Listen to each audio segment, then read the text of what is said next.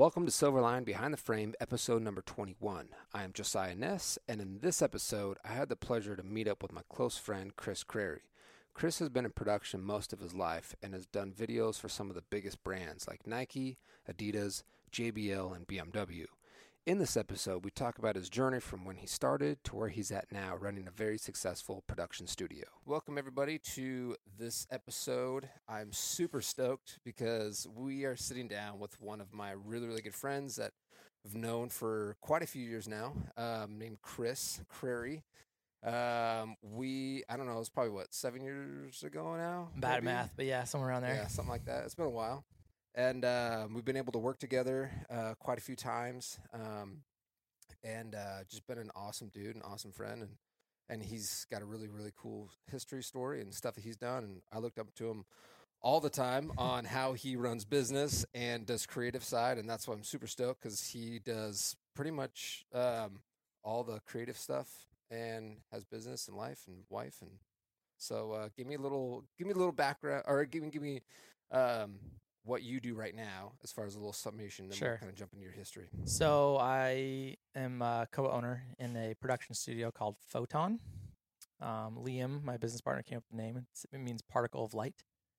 He's a big space nerd, so I was going to say anything that. spacey, he loves it. That's kind of that's cool. Yeah, so we call ourselves Photon, and it's very simple. We are trusted content creators for ad agencies and brands.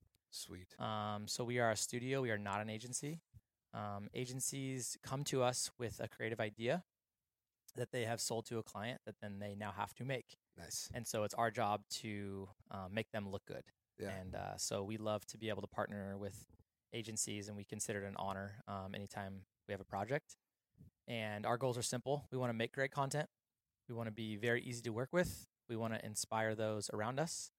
We want to make the other guy's job easier. And my end goal is always to anticipate what will happen next. So as a producer, my job is to anticipate your needs. So if I know that at 2 p.m. on set, you're going to want your, iced vanilla latte, I'm going to get it in your hands if I can. Yeah. So that's the end goal. That's awesome. And obviously it's been cool, especially over the last couple of years, to see the progression, because you've been doing a lot of different stuff and having your hands in a lot of different things, and then now running a studio. So the people that don't know, give me a little history of how you got into it, in your road, because I know you've done Sure. a lot of video stuff, and now you've switched, roles and stuff like that. Yeah. But what was some of that earlier stuff that you did? Yeah. So when I was a kid, my dad bought this camcorder for those kids out there. It's a camera where you stick what's called a VHS tape inside of it. Yes. There's not really any editing on that. Like if you shoot it and you don't like it, you watch it and you're like, well, let's re-record over the tape. Rewind it. And I remember when I was a junior in high school, this was 2002-ish, to date myself. I was like, let's make a commercial. So we created a basketball store, and I was like, we got to shoot a commercial for it. So we had this kid, go to the park, and he's playing ball, and he gets crossed over by this dude, busts his ankle, and he was like, man, these shoes suck. I need some shoes. So then he walks in the shoe store, he buys shoes from us, goes back out to the park, ends up crossing the other dude over, dunks on him. It's like, we put the hoop at 8 feet, so that's why he's able to do it. Nice. So I say all that because I really wanted an awesome track on the video. Yeah. But at the time, I didn't know how to put a track in the video, right? So I just had a boombox 30 feet in the background playing this cool track that was a little lower than what they were saying, and then you cut it all together. Yes. So that's kind of how I got started. And it was funny because when I was 18, I was this close, and when I say this, millimeters away from starting my own production company. And this was the year, literally the year before everything went digital. Gotcha. So my dad was gonna give me $100,000 to start this business, and it would have been the worst idea ever. Ended up not doing that, and decided to sort of go the college route. And actually, my whole life I wanted to be a shoe designer. So my whole family's in the shoe business. Literally, Yeah. I'm the black sheep. So I started out in graphic design, and then realized, okay, I don't want to be a shoe designer because that kind of pigeonholes me. And then I went into business, and got my business degree. And then when I was a junior in college, I got an internship at I guess you call it an agency called Flying Rhino, and we did a lot of kids media. And so I sort of got hired as like an intern, basically sort of do anything. And they had like a video guy at the time. And this is a fun story. So they had a video guy at the time, and I was like, hey, I really love video. Can I just come on set for free? You don't have to pay me. And I just want to like help out. So I go on set, help out. And then I asked him to give me a hard drive with all the footage from the shoot and then give me his final video. So he gave me his final video. It was like an interview spot or something, nothing fancy. Yeah. So I would just listen around the office, and everyone complained about how dark his footage was. Because he really wanted to be doing like high-end movies and like not kid stuff, because kid stuff is super bright and, you know, cheery and all that. So I just, you know, again, my ears are perked. I'm just a fly on the wall. So I was like, okay, so I had just learned how to start doing color correction.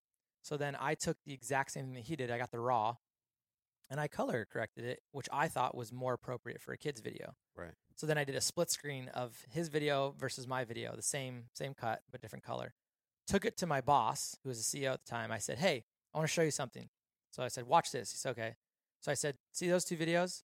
Just watch them. So he watched the video. I said, which one do you like better? He goes, the one on the right. I go, that one's mine. I said, I'll work for half of what you're paying him, and I want you to get rid of him and then hire me as the new producer. Wow. And essentially that's what they did. Now, he was a contractor at the time, so he wasn't like full-time staff, and I was. But like, because I just basically, I said, pay me the same amount you're doing me to be an intern to do all this video work. Right. They were like, sure, like that sounds like a deal, you know? And I think I was 22 at the time or something. So I got the job there as the live action producer, because we did a lot of animation stuff. So that's why they called me the live action producer, because we had another producer who did all the animation. And long story short, I worked there for a long time, but I also did all of my own production on just tons of side projects outside of that. They said you can do as many side projects as you want as long as you get all your work done. Right. So usually what I would do is I would work there 9 to 5. I would go to dinner from like 5 to 6. I would come back and I'd work like 6 to midnight, 6 to 2 in the morning. And I didn't do that 5 days a week. I did it anywhere from 3 to 5 days a week, sometimes 6, because the projects kind of come and flow. But I learned so much in, I wouldn't say it's a short amount of time because I did it for almost 10 years, but like I learned so much more than I think the average person could, because I was working extra hours. You know, Elon Musk says if you work 100 hours a week and somebody else works 40 hours a week, you can get done in 3 months what they get done in a year, right? And there's some truth to that. Now, that's not sustainable long term, I don't think. Right. But I was young and I didn't care. I was like, I had no girlfriend. I was like, I want to learn as much as I can, and I want to make a lot of money. I want to just save. So I basically lived off of my income that I made from Rhino, which was like pennies on the dollar. I made $13 an hour for 10 years. Never got a raise. In Portland. Yeah. Never got a raise. And then I just saved everything that I could from my side business. And yeah, I did that for forever. I mean, like literally almost 10 years, which, you know, in the millennial world is like 100 years to them. Right. And so about the last 9 months that I was at Rhino, I met my business partner, Liam, and we started, we just met through a friend, and it was weird. It was almost like a blind date. Like my friend Eric was like, oh, you need to meet Liam. Like, he's really cool. And like, you guys do similar things and da-da-da-da. And I was like, okay. Like, I'm always down to meet new people, especially if a friend recommends them. So I like met him at a coffee shop, and I don't even know to this day what he had heard about me before we had met. But I just remember like he was pretty excited, and he didn't like his producer at the time that he was working with. I don't want to say that. They were parting ways. It wasn't like they were mad or anything. He was just like, I think he wants to do something else, and da-da-da. Yeah. So I was like, yeah, cool. Like, he's like, we talked for a while, and he's like, do you want to like do some projects together? And I was like, sure. I'm always looking to do side projects. So we did a project together. It was a pretty big one. And we finished that. Went super well. And I just really liked him as a person. I actually hadn't even seen any of his work, to be honest. Probably I should have, but whatever. And so then we came together again for like a pre-production meeting, and he sort of threw out the idea of, he's like, hey, do you want to start a studio together? And I was like, well, I'm at Flying Rhino. I really like my boss. And like, I've been there for 9.5 years, and I don't know. I don't know what else I would do. And that seems scary and whatever. And at this time, people have been yelling at me to start my own business literally for probably 10 years. Like, Chris, you know, like you. It's like you have your own business. It's like, But there was like a weird thing in my heart and my spirit that I knew I wasn't good enough to do it by myself, especially creatively. Because people think that because I work in the creative world, I'm really creative, and I don't think I'm actually not that creative personally. And so I think that's why I always stemmed towards the role of producer versus like a DP or a director. Right. And I've directed a lot of things too. So I think Yeah. when I'm super comfortable with something, I really like it. But I just knew I didn't want to do it on my own. I didn't have the bandwidth for it. I wasn't talented enough because I wanted to be doing high level stuff. And so I sort of like turned Liam down. I was like, let's just keep working on side projects together. So we did another big project. And this one was like huge. I had to cast like 30 people and like do all this stuff for Wiley X. And it was a big thing. And like it went really well. And we literally like found this pilot from Arizona. She like flew up for the day, shot, and then flew back home. And then I found like this guy who's an arborist, and we like went and shot with him. It was like, it was like, and I think Liam at the time was like, okay, this is really working well. Like Chris is doing the production and the producing side. I'm doing the creative side. Like it's letting him be more creative while I'm taking things off his plate. Yeah. So we came back together again, and he was like, and again, he brought up the idea of starting a studio together. And at that time, I knew that Flying Rhino was sort of going to be dissolving a little bit. So I was more interested. And then he was like, hey, have you seen my website? And I was like, no. So he showed me his website, and I was like, holy cow, like you're really good at what you do. I didn't realize how good you were. I just really liked you as a person. And then he like scrolled down his website, and I was like, stop. And it was like this picture of this like Nike golf sweatshirt that I had seen on Instagram. And I was like, I remember I was on Instagram, and I liked the picture so much that I literally bought the sweatshirt. Like I was like, I clicked it and I bought it. Wow. And I was like, did you shoot that? He's like, yeah. And I was like, okay. Dang. If you like that's cool. are that good that you make me pull out my credit card and like buy a sweatshirt, like let's do this. So then I was like, okay, I think I want to do this, but I was like, you know what? I don't ever want to like just jump into something and be dumb. So I talked to a lot of people smarter than myself.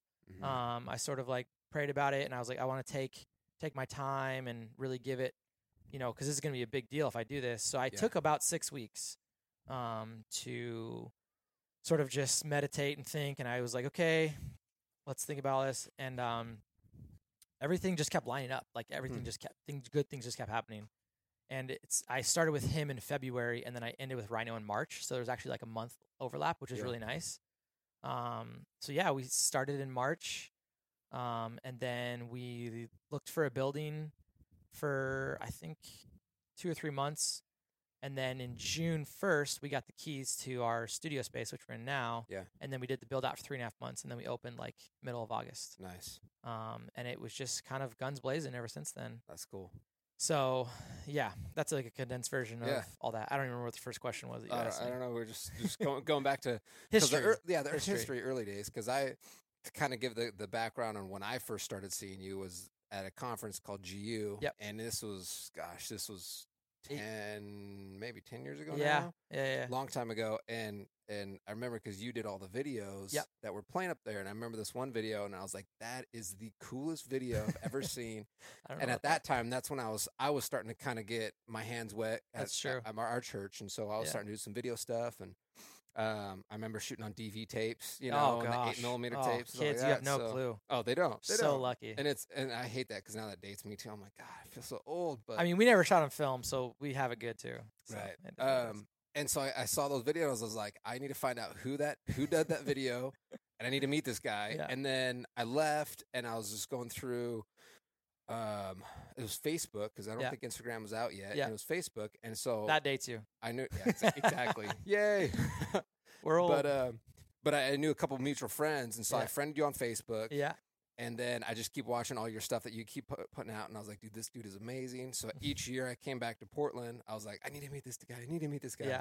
And then I think finally someone introduced us, and I froze like when I went and first met you. You're such a dork. And no, I'm like dead serious, dude, because I looked up at you for years in your videos, and I was just like, oh my gosh, like you've been doing quality work ever since I know you. Because I look at my old stuff, I'm like, dude, that stuff like don't even want to show. Oh, I can show you some bad stuff. Your stuff, dude, has been awesome. So it's funny because like the first time I was like, oh my gosh, this is Chris, this is the man, this is I've been don't listen to him, people. trying to meet forever. And then it just kind of clicked, and then we hung on a couple times when I come back in town, and then I moved here for a little while, and then we actually got the first time to work together. I was like super stoked.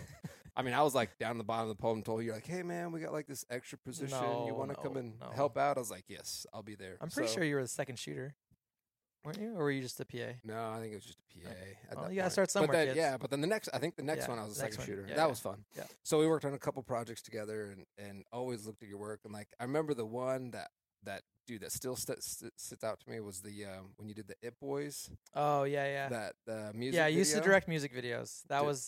I saw that one and I was like, dude, that was some cool stuff. I was super into. I still love like punk, screamo, like hardcore. Not hardcore, but like just different music than most people listen to. And so like all my friends were in bands, and so I was like, well, they all need music videos, so why don't we do this? And then they like called me like, hey, we got this idea for a video. We want to shoot it. We've got a bunch of contacts down in LA. Let's just see what happens. And it was funny. Because we did 4 of them. The first one I did,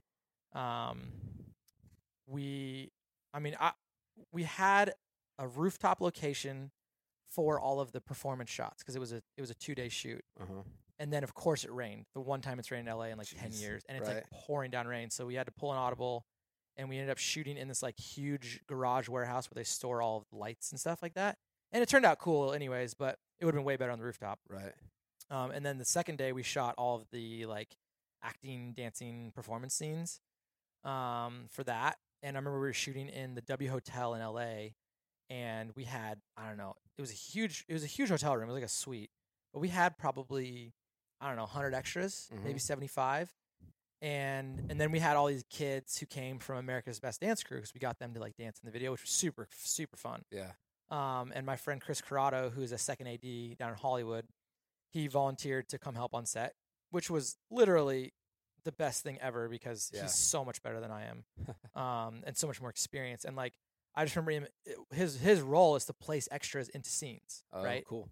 And it's so funny because there's like this walking scene where like the lead singer opens the door and he like walks in and he like does through it, and it sounds simple. Yeah. But the way that he placed everybody and put everybody and had crossings and stuff like that, I was just like, wow, you are so good. Like, this is why movies are so good, because you have people like you who you make it look like it's not on purpose, but it totally is, right? Right. And That's at cool. the end of that I was overwhelmed, I'll be honest. I was way over my head. But like at the end of the shoot, I remember going down on the balcony because it was a really cool balcony, and I just like laid down on this huge chair, and I was like, I need like 5 days off.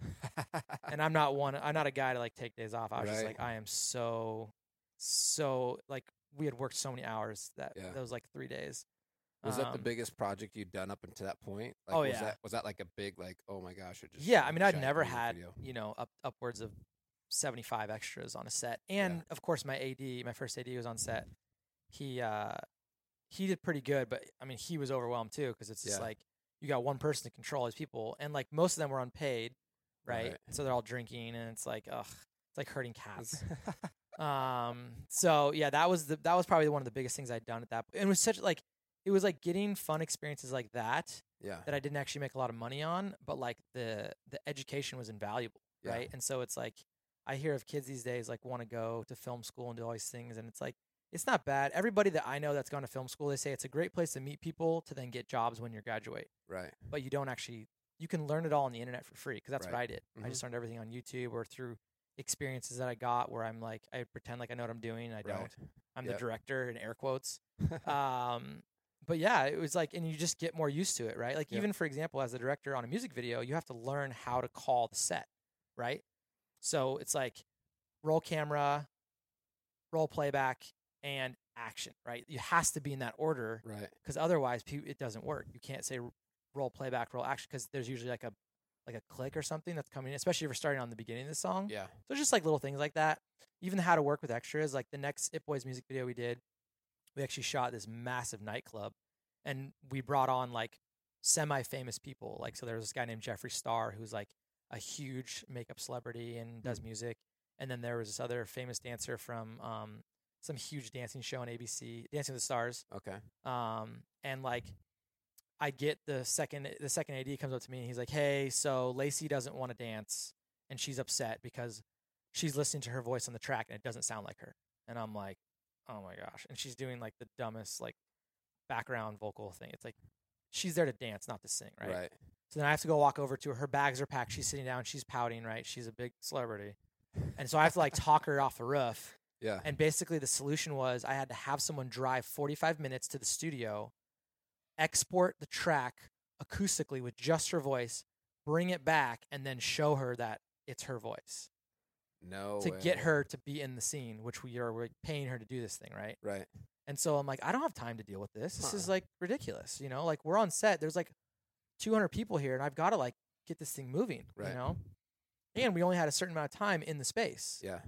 So it's just things like that you can't teach someone in a classroom. Like, Right. how do you deal with this like C-list celebrity who's like being a big baby about it because her voice doesn't sound accurate? Right. And like, how do you keep her cool and talk her down and like, you know what I mean, and not get upset about it? Right. Like you can't, you know what I mean? And then I have like, I mean, I'll be totally transparent. I had Jeffree Star, like, so he was trying to like mess with me all day, and he thought he was hilarious. And I was like, Jeffree, I need you to stop bugging me. I have things I need to do. And he just thought it was hilarious. So it's just like, you're just dealing with all these chaos and Yeah. all these attitudes and people. And then like on that shoot, my first AD like got high and like left. Oh, jeez. I was like, okay, like that sucks. So I'm just like playing the role of two people basically. Dang. And we were shooting the performance scenes and all the acting scenes at the same time, like the same night, because we could only get there for one night. I mean, the cool part was we got the location for free, Cool. and it cost $100,000 to rent it. Jeez. So you do it when you get something for free for that Right. price, you do what you can, you Yep. know. So yeah, I just had tons of weird experiences like that over the years. And it all boils down to like, production. There's no A plus B equals C in production, right? Yeah. It's always A plus B equals FZQ minus 4. You know, Right. it's like, what does that mean? I don't know. I don't know. Like until you're on set, you just don't. So, Yeah. you know, if anybody wants like a snippet, I would say like try to get on set as much as possible, Mm-hmm. and just be a fly on the wall. Yeah. Right? Like go for free. Like we had 2 people come who were like, they want to be actors or work in production. And I was like, you guys can come to the studio. Like, I'm not going to pay you because I don't have the money, but like Right. we want to volunteer. We just want to like be around and be PAs and like whatever we can do. Just we want to come help out. And I'm like, those are the people that are going to get far in life. Right. Mm-hmm. Because in the short term, they're going to make less money, but in the long term, they're going to be more valuable and they're going to end up making more money. Totally. And so I think it boils down to hard work, man. Yeah. Production's a hard game. Mm-hmm. And it's like either you're made out for it or you're not. Right. So it's real quick. If someone's not a hard worker, I'm not going to bring him back. Oh, yeah. It's just that simple. Totally. Yeah, I remember you had me on one shoot when I was over here, and it was we had like 5 cameras going, and we're filming a couple. I can't remember what the project was Oh, for. Do you yeah, remember yeah, that yeah, one? yeah. And you called me like, hey, I need a guy to help the grip crew. Mm-hmm. So it was like the bottom of the totem pole, and I was like, yeah, dude, whatever. Yeah. You know, like, so I showed up, and I remember asking one of the grip guys, he said, hey, go grab that dirt. And I'm like, I remember what's the dirt? What's man? the dirt, man? And I'm like, where do you find this stuff Yeah, at? He's I got like, some dirt "It's outside. the sandbag. And It's a I'm like, sandbag. oh, okay. Yep. Like, a ton of that stuff I had no idea, but I was just Yeah. like, I showed up early. I was there. Yep. I was waiting. Yep. And I said, tell me to do everything, and I'll tell you if I don't know Yeah. it. Yep. But like, if you point it out and tell me, and it happened like every 10 minutes. He's like, hey, grab this, and I'm like, Yeah. what Let is me it? get a What's that? C47. What Yeah. is a C47? What- Well, it's a paper clip, or it's a It's a clothespin. clip. Yeah. It's a clothespin, but we call it But- C47s, and you're like, okay. Yep. Uh-huh. Let me get a And, stinger. Yeah. What's a stinger? It's an extension cord. Grab a knuckle. I'm like, well, Yeah, what's a yeah. knuckle? You know? And- Yeah. But that's true, because that's how I've always, done things. And that's how my dad taught me. It was like, Mhm. you show up. If you don't know how to do it, you Ask. Yep. but you work your butt off. You show up on time, you leave later than everybody else, and you just work as hard as you can And whenever you can. yeah, it's funny you say like ask, because I remember my first like 2 weeks at Rhino, I got a project from our creative director, and he was like, hey, I need you to help me with this thing. And I was like, cool. He's like, let's meet at 10. So we meet up, and he's like, okay. He went through the whole thing. He's like, okay, I need you to make an animatic and then bring it back to me on Friday, and like we'll go over it. I was like, sounds good. You got it, dude. And I was like, I don't know what the heck an animatic is. Like I have no clue. Right. And I was like freaking out, and I was sweating, and like I remember I think I Googled it, and like it still didn't make fully sense. And then like I asked one of our like side animators, and he just like laughed at me, and he was like, hey, young buck, let me explain to you something, because he kind of talks like that. He's sort of mean. Uh-huh. He was like, you're not special. And I was like, thanks. He's like, no, what I mean that is a compliment? you're not special. Like everyone has the same problems and they're all solvable by a place called Google. So just figure it out. He goes, if you have something broken on your computer or your phone or something's weird, go on Google because somebody has blogged it, they've vlogged it, they've written about it, and they have pictures of it. Yep. And so like to that day, I just was like, okay, I'm going to learn everything I can on the internet because it's free. Yeah. So it's like kids want to complain about college is expensive and all these types of things. Like I paid for my own college. Like I went to community college because it was cheaper. And then after that, I went to PSU, which is a state school, which is also affordable. And I was just like, everything else I'm just going to learn online. Yeah. You know, and it was just like. Yeah. No, that's awesome. It's like, it's funny because now I heard it on I think it was on a video on YouTube that it's nowadays you don't go and ask, you know, 'cause before you go and ask somebody like, hey, how do you do this? How do you do this? Now it's like all that's gone and everybody has a phone now. Everybody's got an iPhone. You can literally like, hey, I want to learn XYZ. Yeah. And you can literally just pull it up on your phone and spend 2 hours and learn it right there from YouTube, from just, like you said, vlogs, whatever. And it's easy to do now. And it sucks because like back in the day, like when I first started, I was always trying to find, learn how to stuff. So I was asking everybody that new video, like Trevin Anderson. Yeah. He actually is the one that taught me how to run Final Cut. Oh, nice. And it was like Final Cut 3, I think, 3 or 4. Ew, gross. And he knew like sure just a few small things, but that there was only people that stuff like YouTube didn't have all the videos on it. Yeah. Have all the things. So it's like nowadays it's a so lot more resources, easy, to learn everything. Yeah. And all the lingo and, especially in the production world, how to edit, how to animate, how to do this. And so it's pretty crazy. What was like a big turning point for you? Because I know you'd done all the production, from start to finish earlier on. Oh, sure. And then once you kind of got it into like kind of with the It Boys, like a big turning point for you in that, kind of changing to the director side, not as much of the filming side. Yeah, I think once I realized how bad I was as a DP and a gaffer and a grip and all those things, I really enjoyed the producing side, the directing side, and the post side. But like I wasn't geeking out about lenses and bodies and lighting and all that kind of stuff. I didn't really have a passion for it, so I think I discovered that more as I shot with my friend Brandon Daniel, and his brother was the AC, and I was like, man, these guys, like, he's just running the Steadicam so well, and I'm like, I can't even imagine how bad I would be, Right. So like I tried to run it one day, and it was like an absolute nightmare, and I was like, okay, I'm not touching the camera anymore. I'm over this. Right. So I think I realized through my experiences that what I was passionate about and what I had a drive to do, and how good other people are at some things, right? Yeah. It's like you can't be everything to everyone. Right. So pick a lane and drive fast. So that was for me. Once I started to see how good other people were and how bad I was, I just like slowly kept stepping away from it more and more. Yeah. How was that? Because obviously that's a big deal. But even before that, you do everything. Like for me, like I taught myself how to edit, taught myself how to shoot. You teach yourself how to do everything. Where do you think that point is as far as switching to just staying in one lane and doing that one thing? Because I feel like a lot of people want to do everything. Yeah. But then I feel like a lot of people just want to do one thing, but they're not good at that one thing. Yeah. Everybody wants to direct. They're like, oh, that's like the thing. Yeah. People. But then people are like, I'm a director. And I'm like, what does that even mean? Do you know what you're talking about? Right. I think it's really good to do everything at some point, usually in the beginning, right? Right. Because you realize, so like, for example, me as a producer, I know what a gaffer does. And I know essentially what a gaffer's general rate's going to be. Yeah. So when I'm going through and making the production for everybody, I got to know all those things. And it's like nobody can like say something to me like, "Oh, grab me a C47." Like, bro, I know what that means. You know what I mean? It's like you can't like trick me. Right. So I think because I've done everything to a certain degree, and again, like small degree, it helps me be a better producer. So I think I would boil it down to what I call the outliers method. So at some point you got to get your 10,000 hours. Yep. And it's like if you want to make a living like telling stories and being creative and doing these things, you have to be really good. And you have to get 10,000 hours. So if you're doing 5 jobs, right, then what's happening is you're taking that 10,000 hours and you're dividing it by 5. So you're getting less good, less quickly. So that's not proper English. That's But all it right. is what it is. I was yeah. homeschooled. It's good. So yeah, hey, there you go. I understand it. Shout out to the homeschoolers. Hey-o. And so it's like, okay, well, I'm just gonna be a producer, and I'm just gonna get really good, right? It's like if you did nothing but shoot free throws your entire life, you'd probably be a lot better at shooting free throws than shooting 3-pointers, right? Yeah. So it's the same thing. It's like I'm just gonna produce and get as good as I can at being a producer.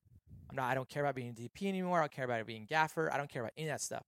I just want to be the best producer I can possibly be. Yeah. So I think at some point I was like, well, if I really want to make a living and make money at this, I got to get really good at it because no one's going to pay you to do something that you're not good at. Right. Right. That's called school. Preach. And you, Preach. yeah, that's called school and you pay to learn, not the Right. other way around. I don't pay you to learn. Yep. So I think at some point you just got to decide, like, what are you going to do, and just go for it. I don't think it's a bad idea though to try out everything and see what you like. Yeah. Right? Because I really realized I didn't like being DP. Yeah. You know, I was like, I don't need to touch the camera. Yeah. So yeah, I think at some point you got to make a decision. That's cool. Yeah. Mm-hmm. What's the as far as turning it into now? Because now that's all you do. You know, you produce. Yeah. Is it producing and directing? Is that kind of Yeah. There's definitely on like the athletic ones. Yeah. I started. I'll be directing those. Mm-hmm. Just so you know, and then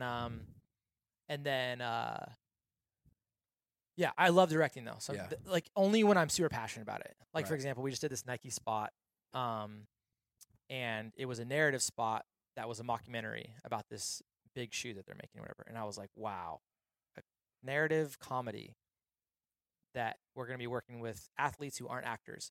I am not going to direct this. So I called my friend Katie O'Grady, and she teaches children and adult actors who aren't actors to act, right? And she's super funny, and she's been on tons of like movies and TV shows and Portlandia shows and all that kind of stuff. So you gotta know your limits. Yeah. So if it's something you're not comfortable with, just pay someone else to do it, make less money, and it's gonna be awesome. Cool. So nice. That's awesome.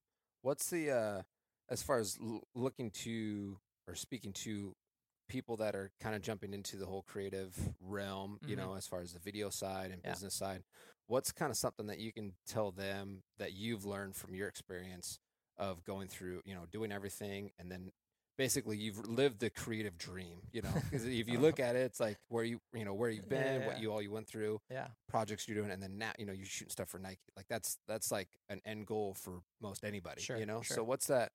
What can you give that to someone that's like just starting and kind of that needs to look for farther than, you know, just a year down the road? Yeah. I'll try to make a list. So number one, I would say, hard work will beat most things. Yeah. So if you're willing to outwork someone, you're usually going to win in the long run. Number two, you have to learn communication. I think the biggest thing that I see in most creatives is they're really bad at communication. They're bad at having the hard conversations. They're bad at having the money conversations. They're bad at keeping things black and white from a business creative perspective. So yeah, communication. Like, we get a lot of jobs because I will answer an email in less than 4 minutes. And I've lost a job because I didn't answer in less than 20 minutes. Right. They're like, oh, we found someone else. Right. And that's an extreme scenario. That was a Nike job, by the way.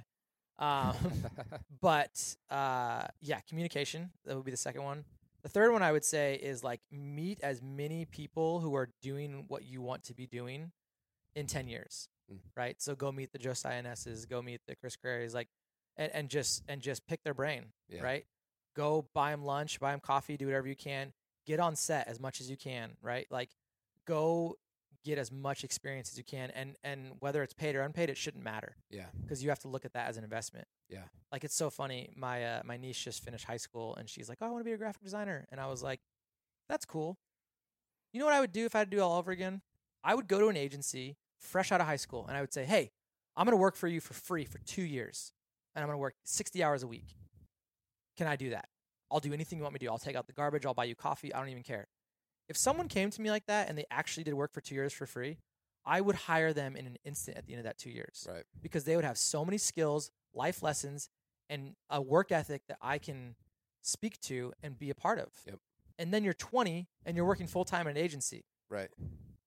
Dream job. Sky's the limit. Right. You know what I mean? So yeah, hard work, communication, and mentorship. And then I'm gonna stick with 3, but yeah, because 3 is the magic number. Yeah, and like don't be afraid to talk to as many people as you can. Yeah. And then the other one I would say is like learn the business side of it. I think that's the biggest crutch for most creatives is like they're super creative, but they don't know how to actually make money at it. Yeah. Right. And that's where I have a big passion for because I'm just not super creative. So I'm actually more worried about the money all the time. Right. So, you know, I want to teach people how to budget, how to make a production budget, right? Like, let's say the client has like a $15,000 budget. Well, what's the margin you want to make? Right. And how do you make it? And like, there's ways to make more or less. And sometimes you make more, sometimes, but it's like, okay, are you going to do the pre-production and the editing? Cause like, yeah, you're making bigger margin and more money's going to you, but it is more hours. Yeah. So it's like, it just depends. Right. So like learn or find a business partner that can do the business side and then you do the creative. I think playing to our strengths, right? Totally. Because like if you hate Excel, then you're never going to be successful as a business person. Right. You have to either learn to love it to some degree, and not just Excel, but just like numbers and spreadsheets and production budgets and all those sorts of things. Yeah. And go find as many people as you can that have templates built or things. Like don't recreate the wheel. You know, somebody's already made it. Totally. So just let them do it for you. Yeah. Yeah, I think that's a good point. I know we got to wrap up, but playing off your strengths, especially, you know, once you've gone through years of learning all those different things, you know, being on set and playing to the strengths. I know me and my brother have done that. Like there's certain stuff that he does really, really well, and he does that, and he knows that I'm not going to touch it because it just doesn't work for me. And then vice versa. There's stuff that I do really, really well, and he's not even going to touch because he knows that I can do it better, and I know that he can do it better, and it makes everything gels together way better. You know, obviously that wasn't very good grammar either, but it seems like a lot of the same thing, you know, with you and Liam as far as strengths, working off those things, because I know we talked about, you know, before jumping on the podcast. Let me give you a last tidbit that's really, really smart. It's under number 2 category, which is communication. So when Liam and I started, everything we wrote down was on paper. Cool. Right? So like Chris's roles and responsibilities are X. Liam's roles and responsibilities are X. Here is the contract of the company. You have to have an X. What if somebody wants to leave? What's the exit strategy, right? Like how much percentage? When are you getting paid? How much are you getting paid? Exactly when it will be paid out. Like put everything on paper before anything, because when there's no money, it's really to be free. But when actual money comes in, then you can argue about stuff. And we haven't had any of these problems because we did put it down on paper, but I've been part of partnerships and companies and different things where like, I mean, best friends literally don't talk to each other anymore. Right. You know what I mean? Yep. So it's like everything, make it black and white, super simple. Like I'm talking 1 page, right? Here's the 20 things Chris is going to do that I expect him to do. Then if there's an argument, you go back to that, right? Yep. So I don't even want to call it a contract. It's just put it on paper. Yeah. Like that is the, if you don't do that, you're going to run into troubles. Yeah, totally. No, dude, that's put it on paper. Put it on paper. If you guys get nothing else, take away. Put it on paper.